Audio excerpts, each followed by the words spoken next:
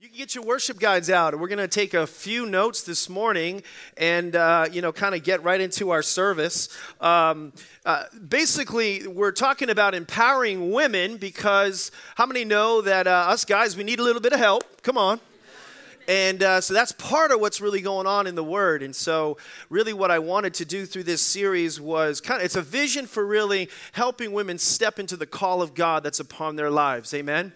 And one of the things that I said in week one, how many were here for week one? Raise your hand. Okay, good. If you weren't, I just want to encourage you to get that message. I think the person that raised your hand would tell you if they got a chance to get that message, it will really help both sides, male and female. One of the things that I started with right out of the gate was a big idea. And this big idea was somewhat controversial, and I didn't really step into that much. But I said this. I said that biology makes a male and a female, but it doesn't necessarily make a man or a woman. Amen?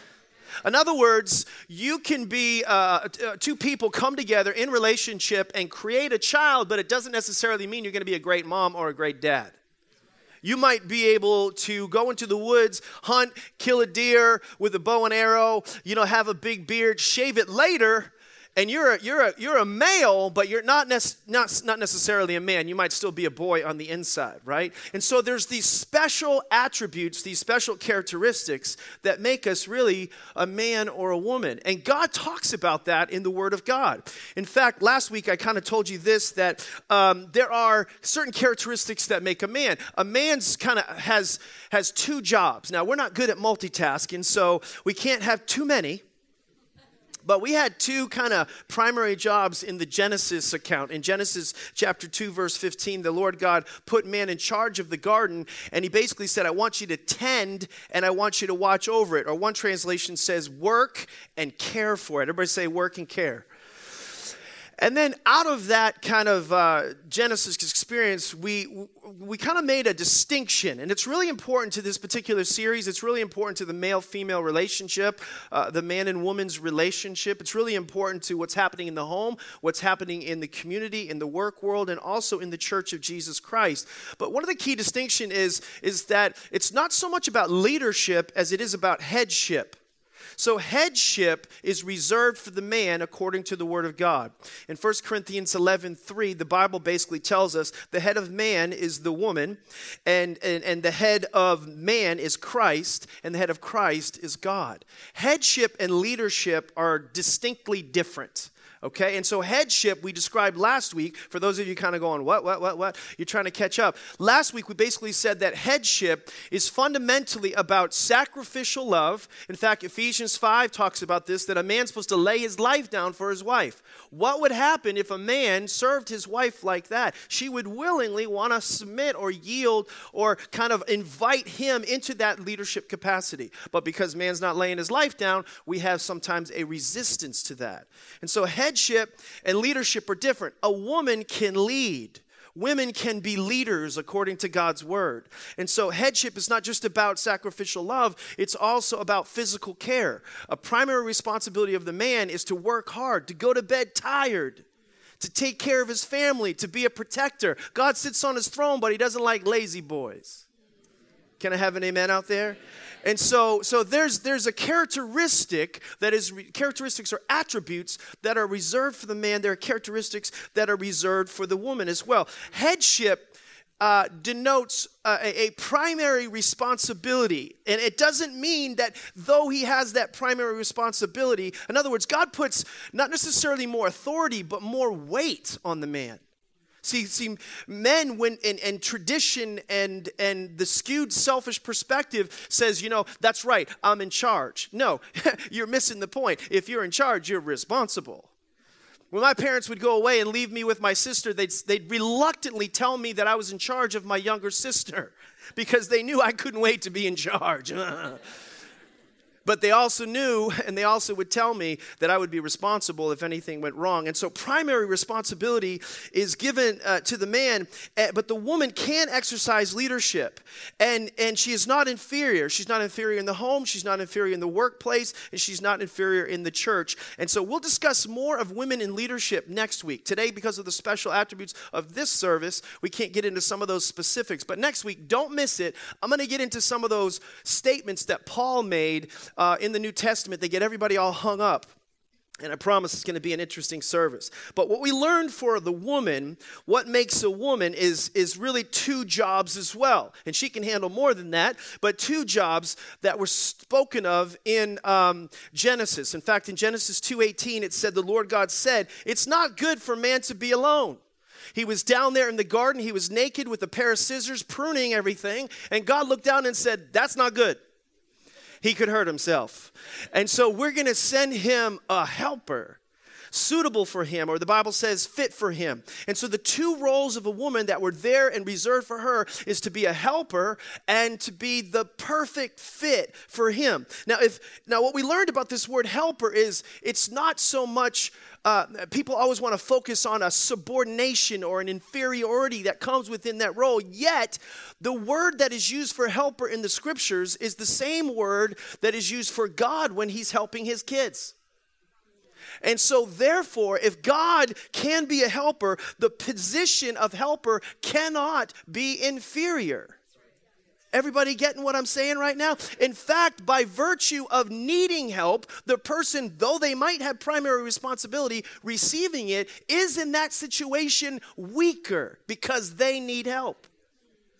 Does that make sense? So helper is not inferior. It's not inherently inferior. Every time it's used in the Bible, though, it's referring to helping someone with primary responsibility. See, women are designed by God to be the perfect fit for man, but the enemy tries to get him to fight with man.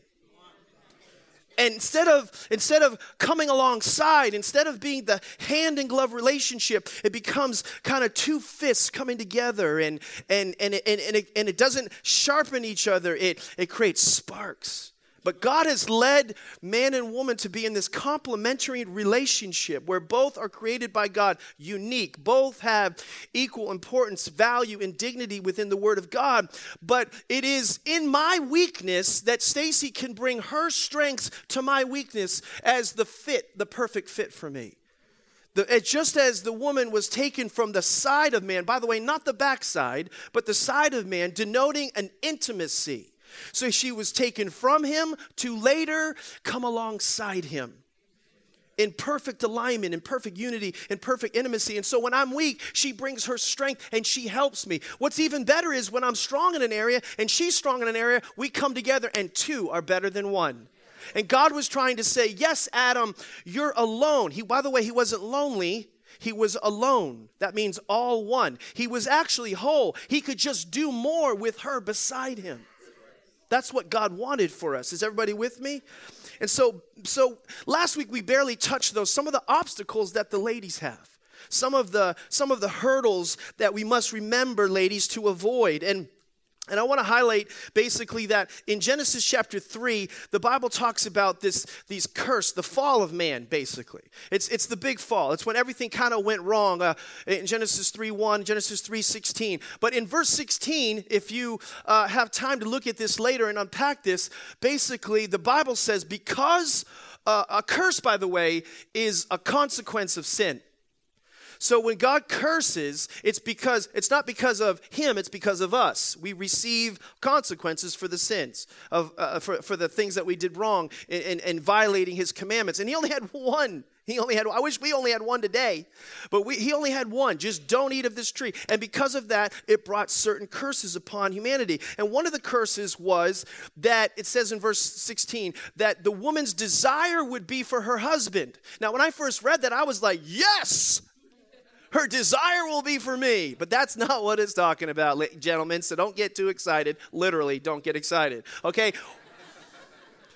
What it's saying there in the original language is desire is talking, it's actually a distorted desire, which I want to talk about. It's basically, she will want to usurp your authority, and conversely, he will want to rule over you. Boom.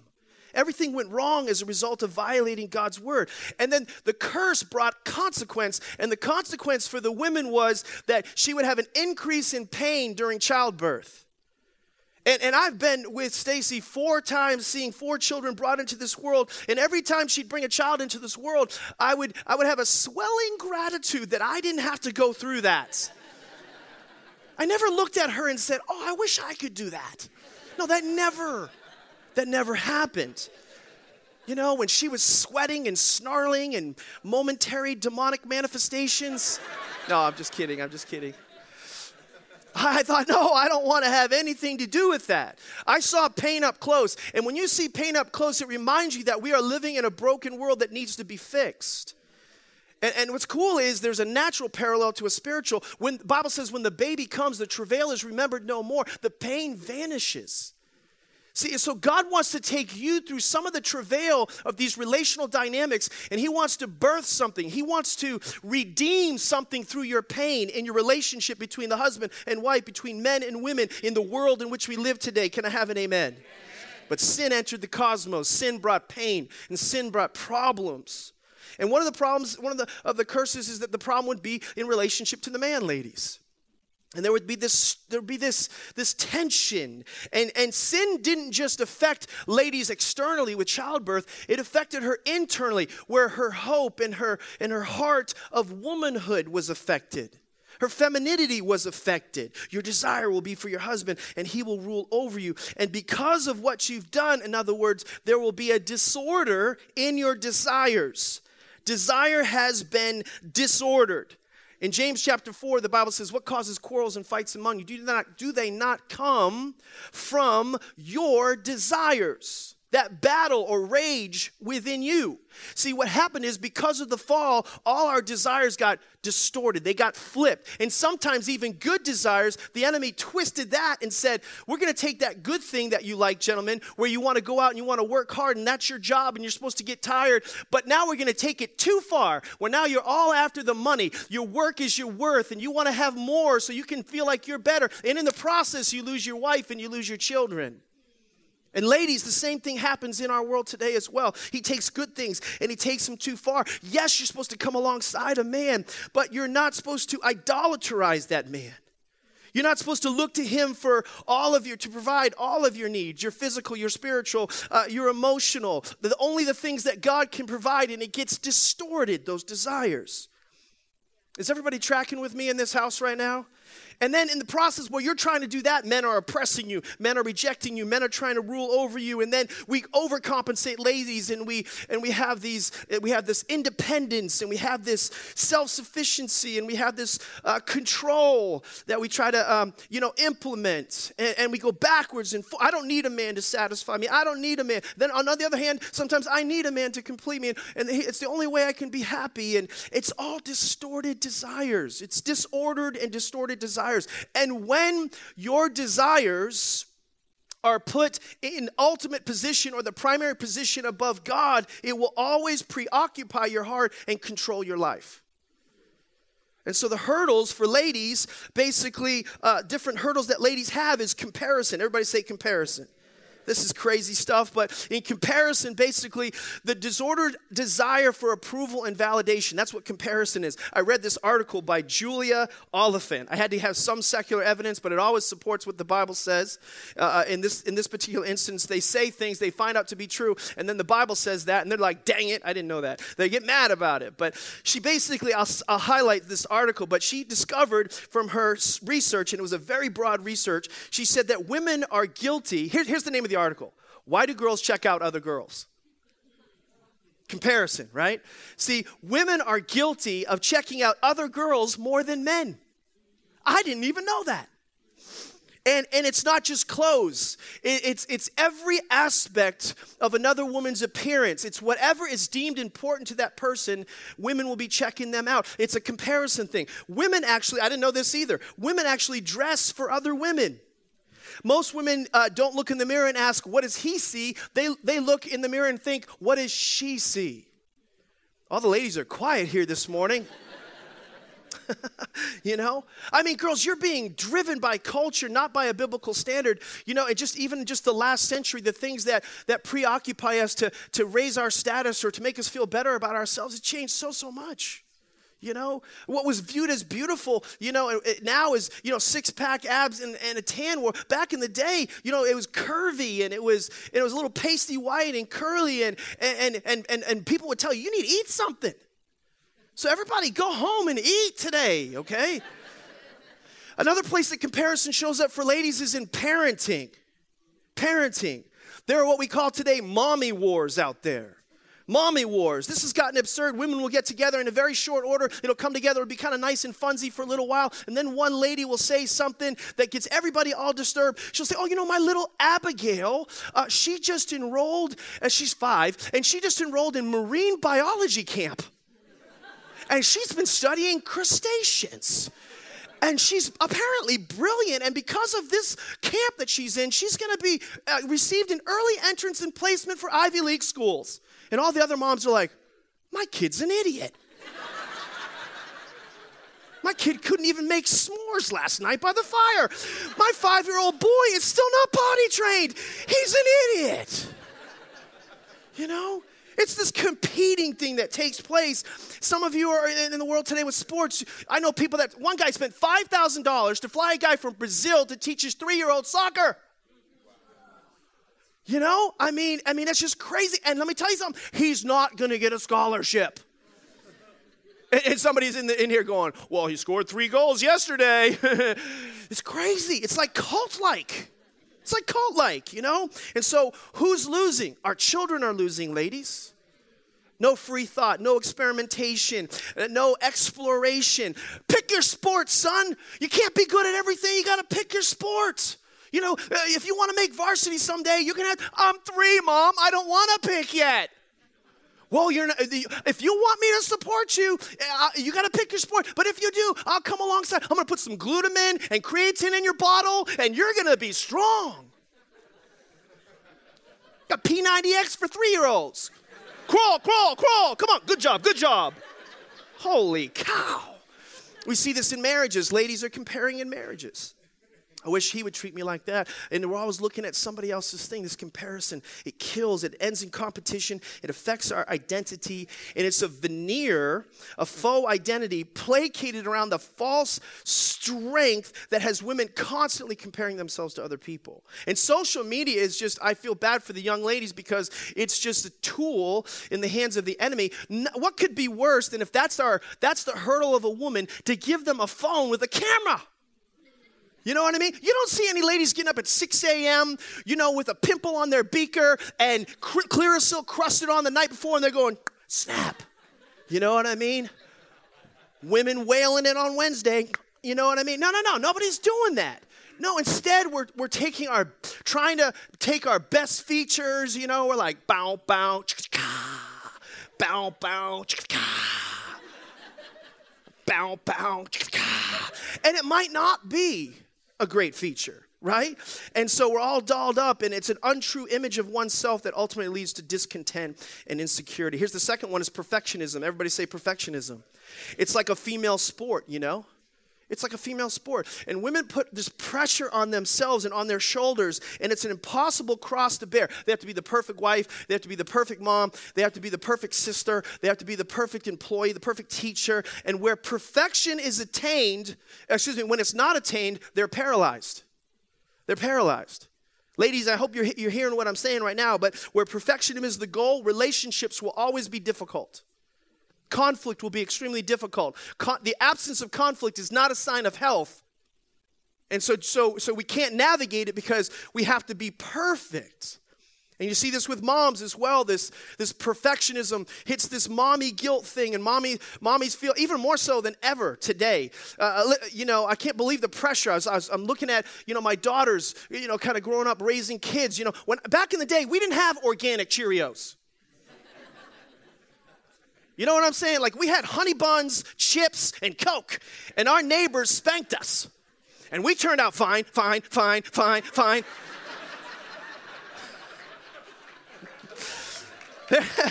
There's a cultural, I'm good. I'll be all right. I'll be all right. There's this term that's out there today in science. It's called psychological determinism. Psychological determinism. And it basically says you receive your kids as a blank slate. And for women who struggle with comparison and perfectionism, you freak out because you're like, oh my gosh, I have to put all the right things in there. But if I do, he'll be perfect. She'll be perfect. And so I put this in, he'll avoid drugs. If I put this in, he'll date the right girls. If I put this in, he'll be a successful athlete with the creatine monohydrate. And if I put this in, he'll be okay. But if I don't, and it's a pressure. Psychological determinism. I can make them whatever I want them to be. And as Christians, I think it's creeped into the church, and we've attached Bible verses to that. And we simply just said, just train up a child in the way he should go when he's old. No, we're training them the way we want them to go. And we call it God. And we're afraid. We're afraid. And you're not going to be perfect, ladies. And you're going to snap once in a while, but it doesn't mean they're going to be a serial killer. You just have to own your mistakes and move forward. The perfectionism is brutalizing women, and it's born out of this fear of inadequacy. And the only thing that removes these old desires is a restoration of God's desires and original design. And so his original plan was this. He wants to restore what was lost. He wants to reverse the curse over you. Men and women as well. In Genesis chapter 1, verse 26, the Bible said this. It said, God said, let us make mankind. By the way, that means man and woman. In our image. God has, by the way, both male and female characteristics in our likeness, so that they, everybody say they, that's talking about the man and the woman, both may rule. What? So in the beginning, God's intent was that man and woman would co-lead, co-reign on the earth, or the fish of the sea, the fowl of the air, the beasts of the field, over the entire earth. That was his plan. In this perfect environment, in this perfect design, they would co-lead, they would co-reign. Women were taken from his side to come alongside this hand-in-glove relationship. But as a result of man's sin, mankind's sin, hers and his and hers, there were consequences. And there's one consequence that I haven't highlighted yet that I want you to see, ladies, and I want men you to see this as well. As a result of sin, there was one particular consequence, and it was really a plot of the enemy that has been there through the centuries. In verse 14, the Bible says this. I'm going to read from Genesis 3:14 and 15. Are you guys getting something out of this? It says, so the Lord God said to the serpent, because you've done this, cursed are you above all livestock and all the wild animals. You will crawl on your belly and you will eat dust all the days of your life. Speaking of Satan now. And then he says this, and I will put enmity. Everybody say enmity. That's hostility, opposition, hatred between you and the woman. And between your offspring and hers, and he will crush your head, and you will strike his heel. Speaking of a prophecy of Jesus to come, in that last part, I can't unpack that. But this word enmity, see, what's motivating this, the demeaning of women, the mistreatment of women, the objectification of women, the oppression of women, is Satan himself. Are you guys tracking with me what I'm saying to you? Satan himself to just hurt and harm and this hatred and this hostility, it comes from Satan himself. And so what was lost in the garden, listen, is restored in the garden. And so there's three gardens that I want to unpack for you, kind of so you can see them in the Word. And I wish there was more we could talk about today, but everything begins and ends in the garden. In the Garden of Eden, this is where it was all lost, where it all went wrong. Mankind, Adam and Eve, blew the perfect deal. They violated God's command. But women specifically, you lost your voice here. You lost your role, your significance. And ever since, listen, the greatest liberator in all humanity, Jesus Christ, has been trying to redeem you. Ever since. And in the Garden of Gethsemane, what happens is, you see, first, in the Garden of Eden, we lost it. In the Garden of Gethsemane, that is thousands of years later, there's kind of a prophetic fulfillment that takes place. He's in the garden, and there's kind of a little, ruckus ensues, a little battle ensues, and people are drawing swords, and they're getting ready to try to take Jesus. And Jesus, hey, ho, you don't have to get violent. This is all to fulfill prophecy. This is all to fulfill scripture. All of this must happen this way. And in Matthew 26:56, it says, all this had to take place that the writings of the prophets might be fulfilled. What was going on here? In Gethsemane, before Jesus was crucified physically, he died to himself in Gethsemane. there was a death in Gethsemane to those selfish, self-centered, distorted, disordered desires. It took place there. He couldn't live, for himself. He had to surrender himself to the will of God himself. He didn't retaliate. He didn't rebel. He didn't call what he could have called legions of angels to wipe everybody out. He didn't crush the head of Satan there outwardly, but inwardly he crushed the head of Satan.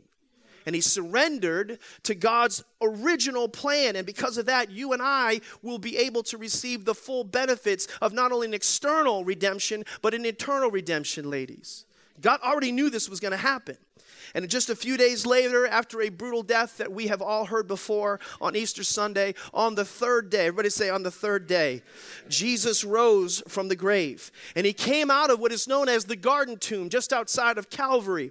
And in John chapter 19, this is so significant. At the place where Jesus was crucified, the Bible says in John chapter 19, verse 41, I'll read it to you. It says, there was a garden, and in the garden a new tomb, in which no one had ever been laid, because it was the Jewish day of preparation, and since the tomb was nearby. And then in John 20, now Mary, verse 11, now Mary stood outside the tomb crying, Mary Magdalene. And she wept, and she bent over to look into the tomb, and she saw two angels in white seated where Jesus' body had been, one at the head and the other at the foot. And they asked, the angels said, why are you crying? And she said, they've taken my Lord away, and I don't know where they put him. At this she turned around, and she saw Jesus standing there. But she did not realize that it was Jesus. He asked her, woman, why are you crying? Who is it that you are looking for? Thinking he was the gardener. Sir, if you had carried him away, tell me where you put him and I will get him. And Jesus said to her, Mary, Mary. And she turned towards him and began to run. She said, Rabboni, Rabboni, which means teacher, teacher. She recognized his voice. She recognized his voice, began to come to him, and he says, don't hold me, don't touch me yet, Mary. Go instead to my brothers and tell them, I am ascending to my Father and your Father, and to my God and your God. Mary Magdalene went to the disciples with the good news. I have seen the Lord. And she told them that he had said these things to her. And I'd like to put in there, only her.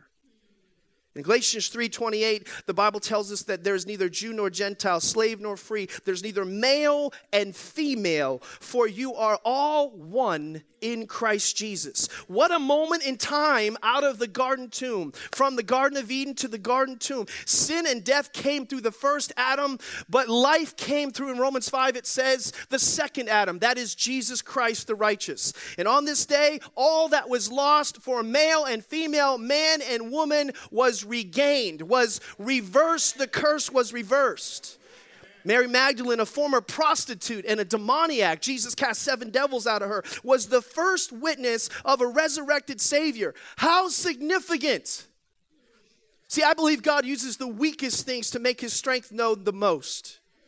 You say the weaker vessel? I don't know. I've never had a baby. I'm not sure that I want to call my wife the weaker vessel sometimes.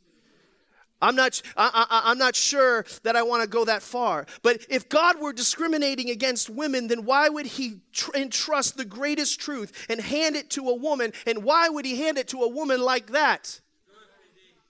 If Christ be not raised, the Bible says in 1 Corinthians 15, our preaching is useless and our faith is meaningless. So why in heaven's name did he reveal himself to a woman first? All that we celebrate each Easter on the high holiday hung on the testimony of a woman of ill repute, a woman who was rejected by the religious. Isn't it interesting how uncommon it is, or how common it is for women to be rejected in the church?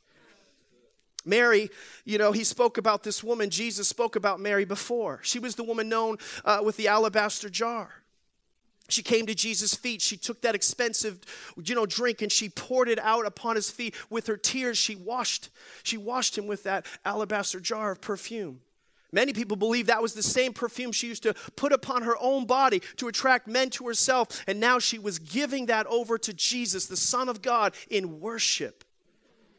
And when that was happening, men were talking. And Jesus, the Bible says, quieted them and said, this story will be told to the ends of the earth. And Jesus paid her the greatest compliment. This woman moved the heart of God.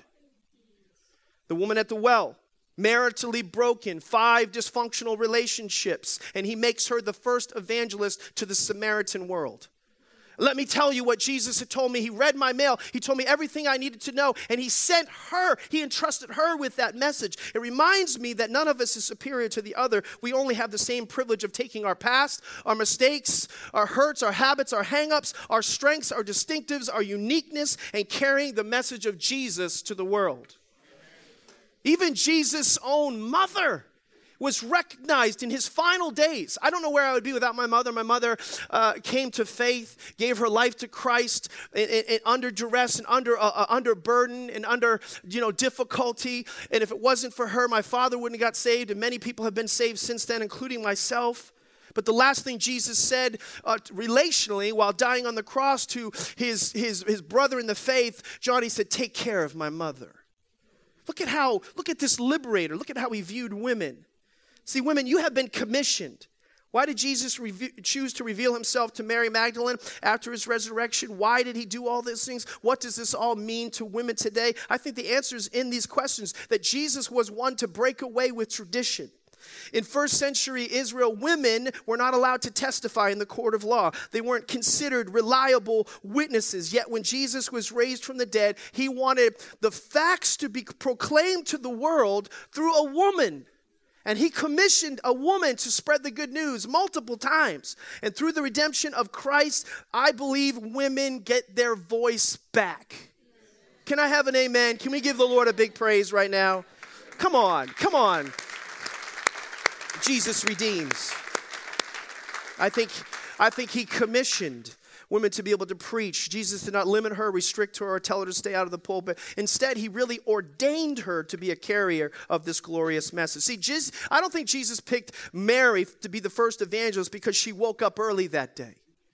I think he picked her. He was just trying to make something clear that Galatians said, neither male nor female, you are all one in Christ. In Christ.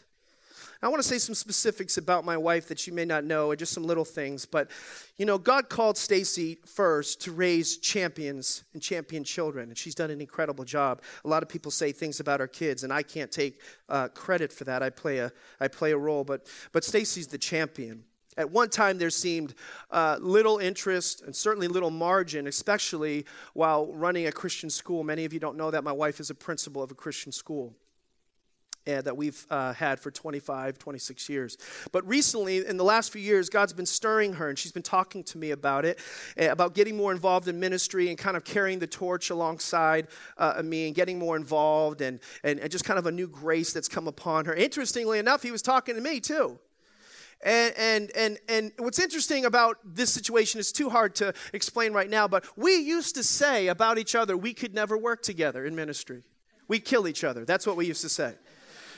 That's a bad thing to say. That's a bad testimony. But back then, that's what we thought, and we thought we wouldn't be able to be a good team. And more, we've discovered our strength.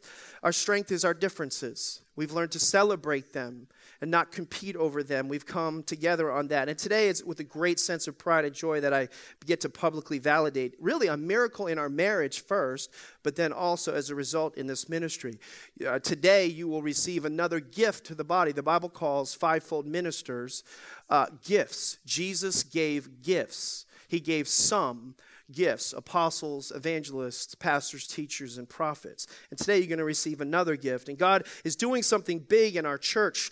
One of the things that I've heard people say, and I'm going to highlight some videos here in a second of some people that wanted to encourage Stacy, but John and Lisa Bevere, who are friends of ours, John said this. He said, the healthiest churches in the world today are where leaders are placed and positioned based on anointing and character, not gender.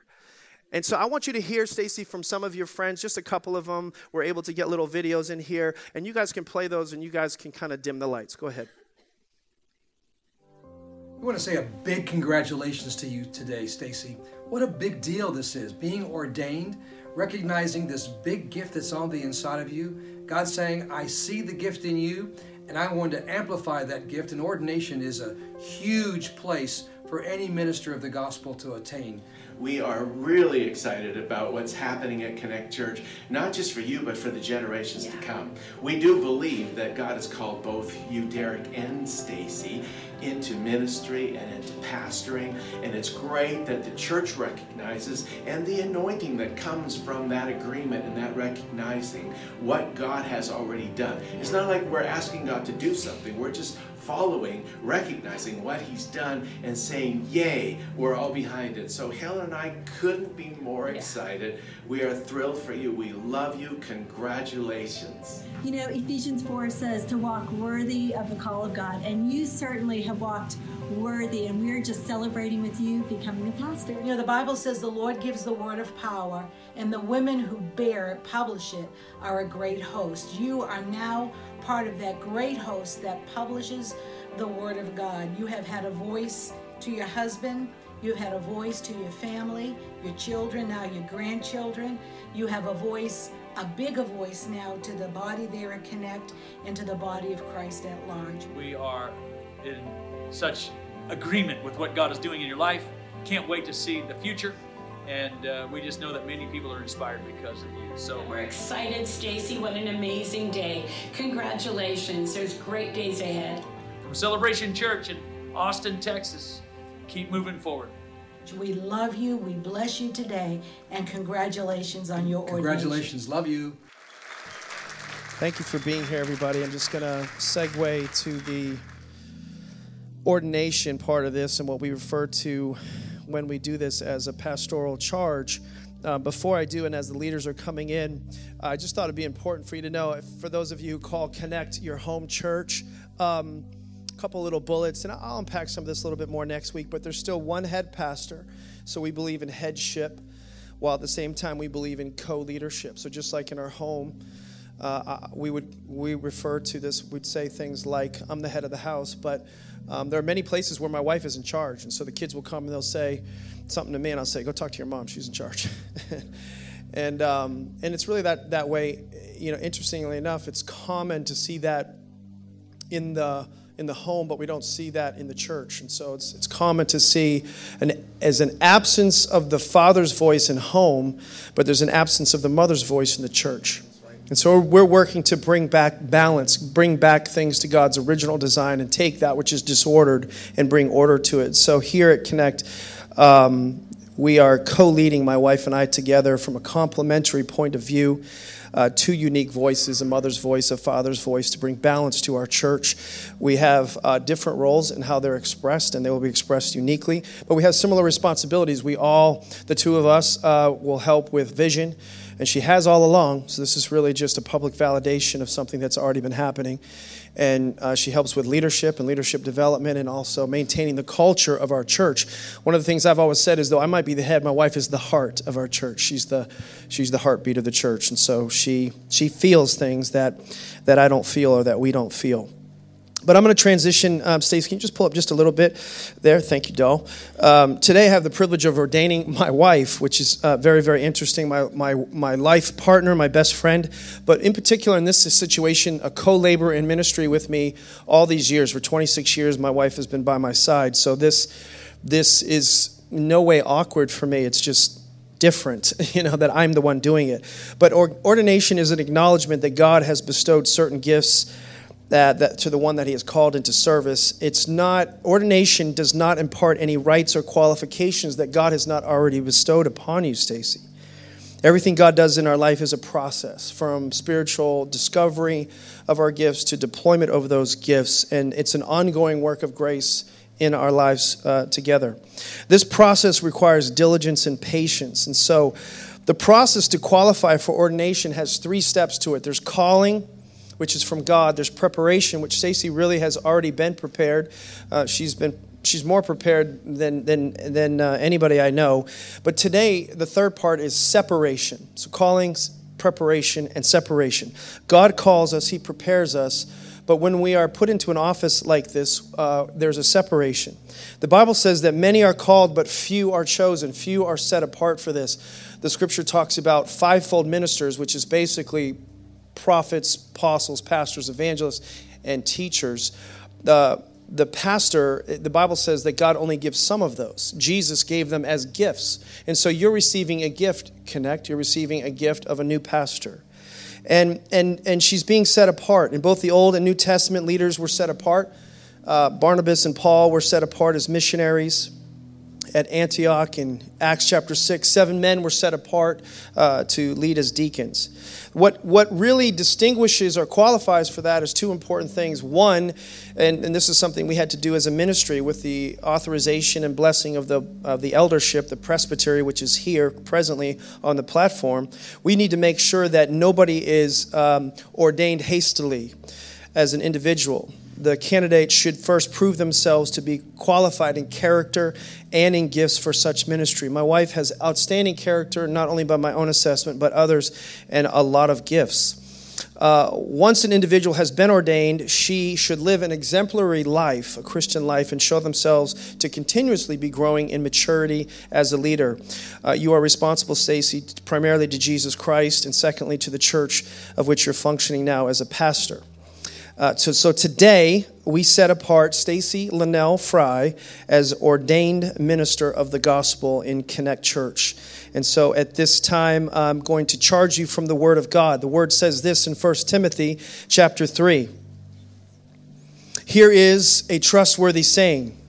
Whoever aspires to be a pastor desires a noble task. Now the pastor is to be above reproach, faithful to her husband. Hallelujah. That worked out good for me. Temperate, self-controlled, respectable, hospitable, able to teach, not given to drunkenness. So as I said before, you have to cut back, Stacy. Not violent, but gentle, not quarrelsome, not a lover of money. She must manage her own family well and see that her children obey her, and she must do so in a manner worthy of full respect. The top requirement in Scripture for being in this office is to lead your family well. You can't lead God's church unless you lead your family well. 2 Timothy 2:22, I'll skip down in verse 23 or 4. It says, a servant of the Lord must not quarrel, but must be kind to everyone. Be able to teach and be patient with difficult people. Gently instruct those who oppose the truth. This is one of the toughest jobs of a pastor because there's a lot of porcupine people out there. And so you have to love them and gently instruct them. And then this charge, Stacy, 2 Timothy 4 says, I give you this charge. Paul's talking to his spiritual son, but I'm using this from me to you as pastor, not as husband. I give you this charge to preach the word, to be prepared in season and out of season, to correct, rebuke, and encourage with great patience and careful instruction. For the time will come when people will not put up with sound doctrine. Instead, they'll suit their own desires. They'll gather around them a great number of teachers to say what their itching ears want to hear. And they will turn their ears away from the truth and turn aside to myths. But you, Stacy, keep your head in all situations. Endure hardship and do the work of an evangelist and discharge all the duties of your ministry. So in good faith, to affirm before God and all of these witnesses that are here today, Stacy, to promise to fulfill your calling, please answer these questions with, I will by God's grace. Stacy, do you promise to remain faithful to the Lord Jesus Christ for the rest of your life? I will by God's grace. And do you promise to live as a righteous example before God and man, inside and outside the church, in a manner worthy of your calling? I will by God's grace. Do you promise to give your marriage and family the proper time and priority for them to be healthy and strong, understanding that the strength of your ministry is dependent upon the strength of your home? I will by God's grace. And do you promise to preach the divinely inspired word of God with accuracy, clarity, deep conviction, and without compromise? I will by God's grace. And lastly, do you promise to remain submitted and accountable to the governing body of Connect in a manner worthy of your calling? I will by God's grace. Now, I have for 26 years, to the best of my ability, endeavored to live above reproach in this ministry and to earn the trust of the good people that are here as well. And so I would say to you, Stacy, let it also not be said of you that you preach one thing and live another, and let it be said of you that you preach what you live and that you live what you preach. Today, Stacy, this is a high honor being bestowed upon you. Live worthy of this honor, always remembering that God's grace is sufficient for you. And so at this time, I'm going to invite the elders to come around and the elders as couples to come around, and we're going to pray for you. Ordination by no means is an end for you, but the beginning of your journey of obeying God and making a difference in the kingdom of God. And I just ask some of the pastors or elders to pray. Heavenly Father, we thank you for blessing us with Stacy as a pastor. We thank you for the wisdom that you've given her, the anointing the ability to understand your word and speak it into our lives, the ability to encourage people and nurture people and point them the right ways. Lord, we pray that you would give her a special skill in understanding your word, special skill in helping people over the hard things in their lives, pointing them the right direction. Lord, we pray that you would use her in mighty and great ways here in Ashland and Framingham and other campuses that Connect will be launching. Lord, we pray that you'd give her new gifts, things that are unexpected for her, all things that will give greater glory to you, Lord, things that will help people step closer to you in relationship, help her to guide leaders around here. So we pray you would just do a mighty and powerful work in her life, Lord. We thank you so much for blessing us with her. We pray that you would take her to the next level in whatever area you see her needing. You see this church needing. You see the people that she will be engaged with needing. We pray that you would do that great work, Lord, for our benefit and for the kingdom.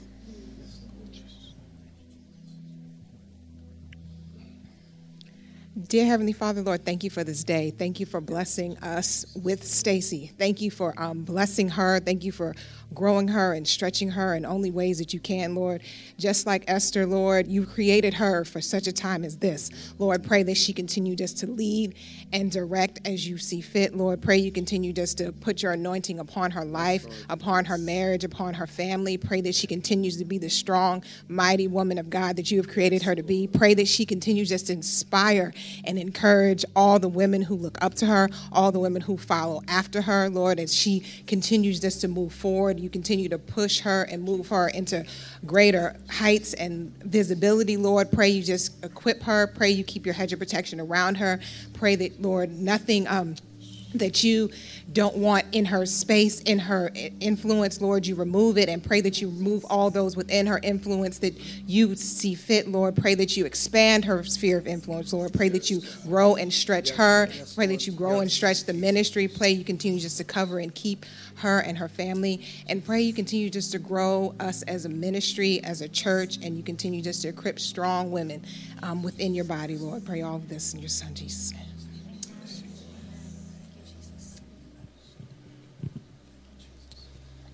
Father God, I'm just humbled that for 13 years you've allowed me to be part of a ministry led by a man that you gave a vision to, that you put purpose in, and I'm just grateful that you gave him the helper that you gave him in Stacy. We've got to sit by and watch her just do what she does in that relationship with unwavering strength.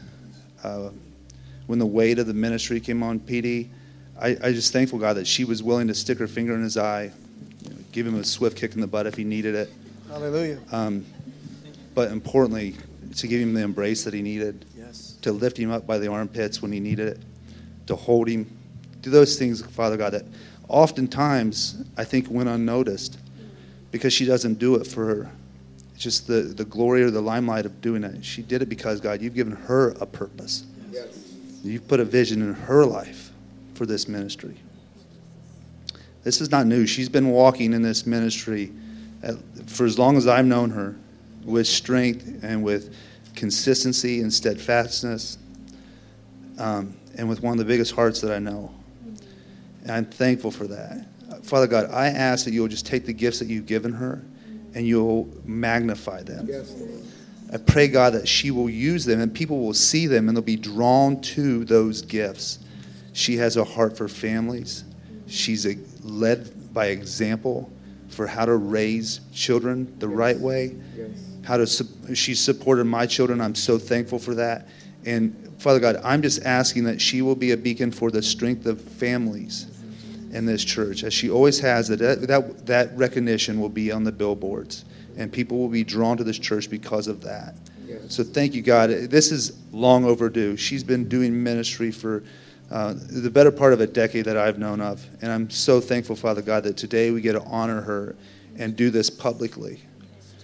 God, I just ask your blessings upon her. When the weight of ministry comes upon her, which she has already felt because she's did that with PD, I pray, Father God, that you'll give her the strength that she needs to continue to carry forward.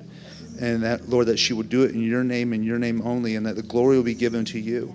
And it will be a great day for her, Father God, to put a smile on your face. I'm thankful for that, and I pray all this in your precious name. Amen. Come on, let's give the Lord a big hand clap for my wife, Pastor Stacy Fry. We're so proud of you, baby. Amen. Thank you, guys. Thank you, leadership.